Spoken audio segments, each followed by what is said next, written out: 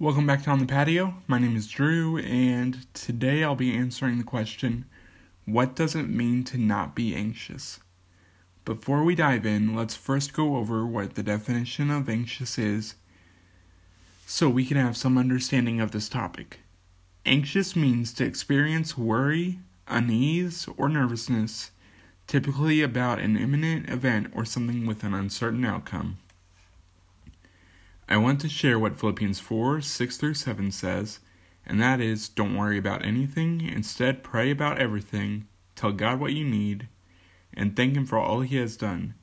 Then you will experience God's peace, which exceeds anything we can understand.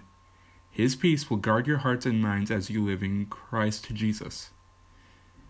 Point 1, if you're taking notes, being anxious never helps. In the current situation with COVID-19 going on, everyone is anxious. The best thing that you can do for others is to have joy and give thanks to God in the midst of this trial that He is sovereign over.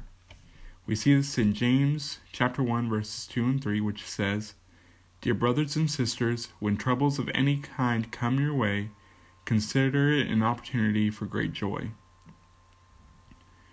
Goes on to verse 3 saying, "For you know that when your faith is tested, your endurance has a chance to grow." Point 2, and finally, have joy. Joy is the greatest antidote to anxiety. When people see that you are filled with joy, their primary response should be to start asking questions about why you are filled with joy. My challenge to you for the next week is this: use your social media platforms to spread the joy of Christ with others. Thank you all for tuning in. I hope you found some encouragement from what was shared.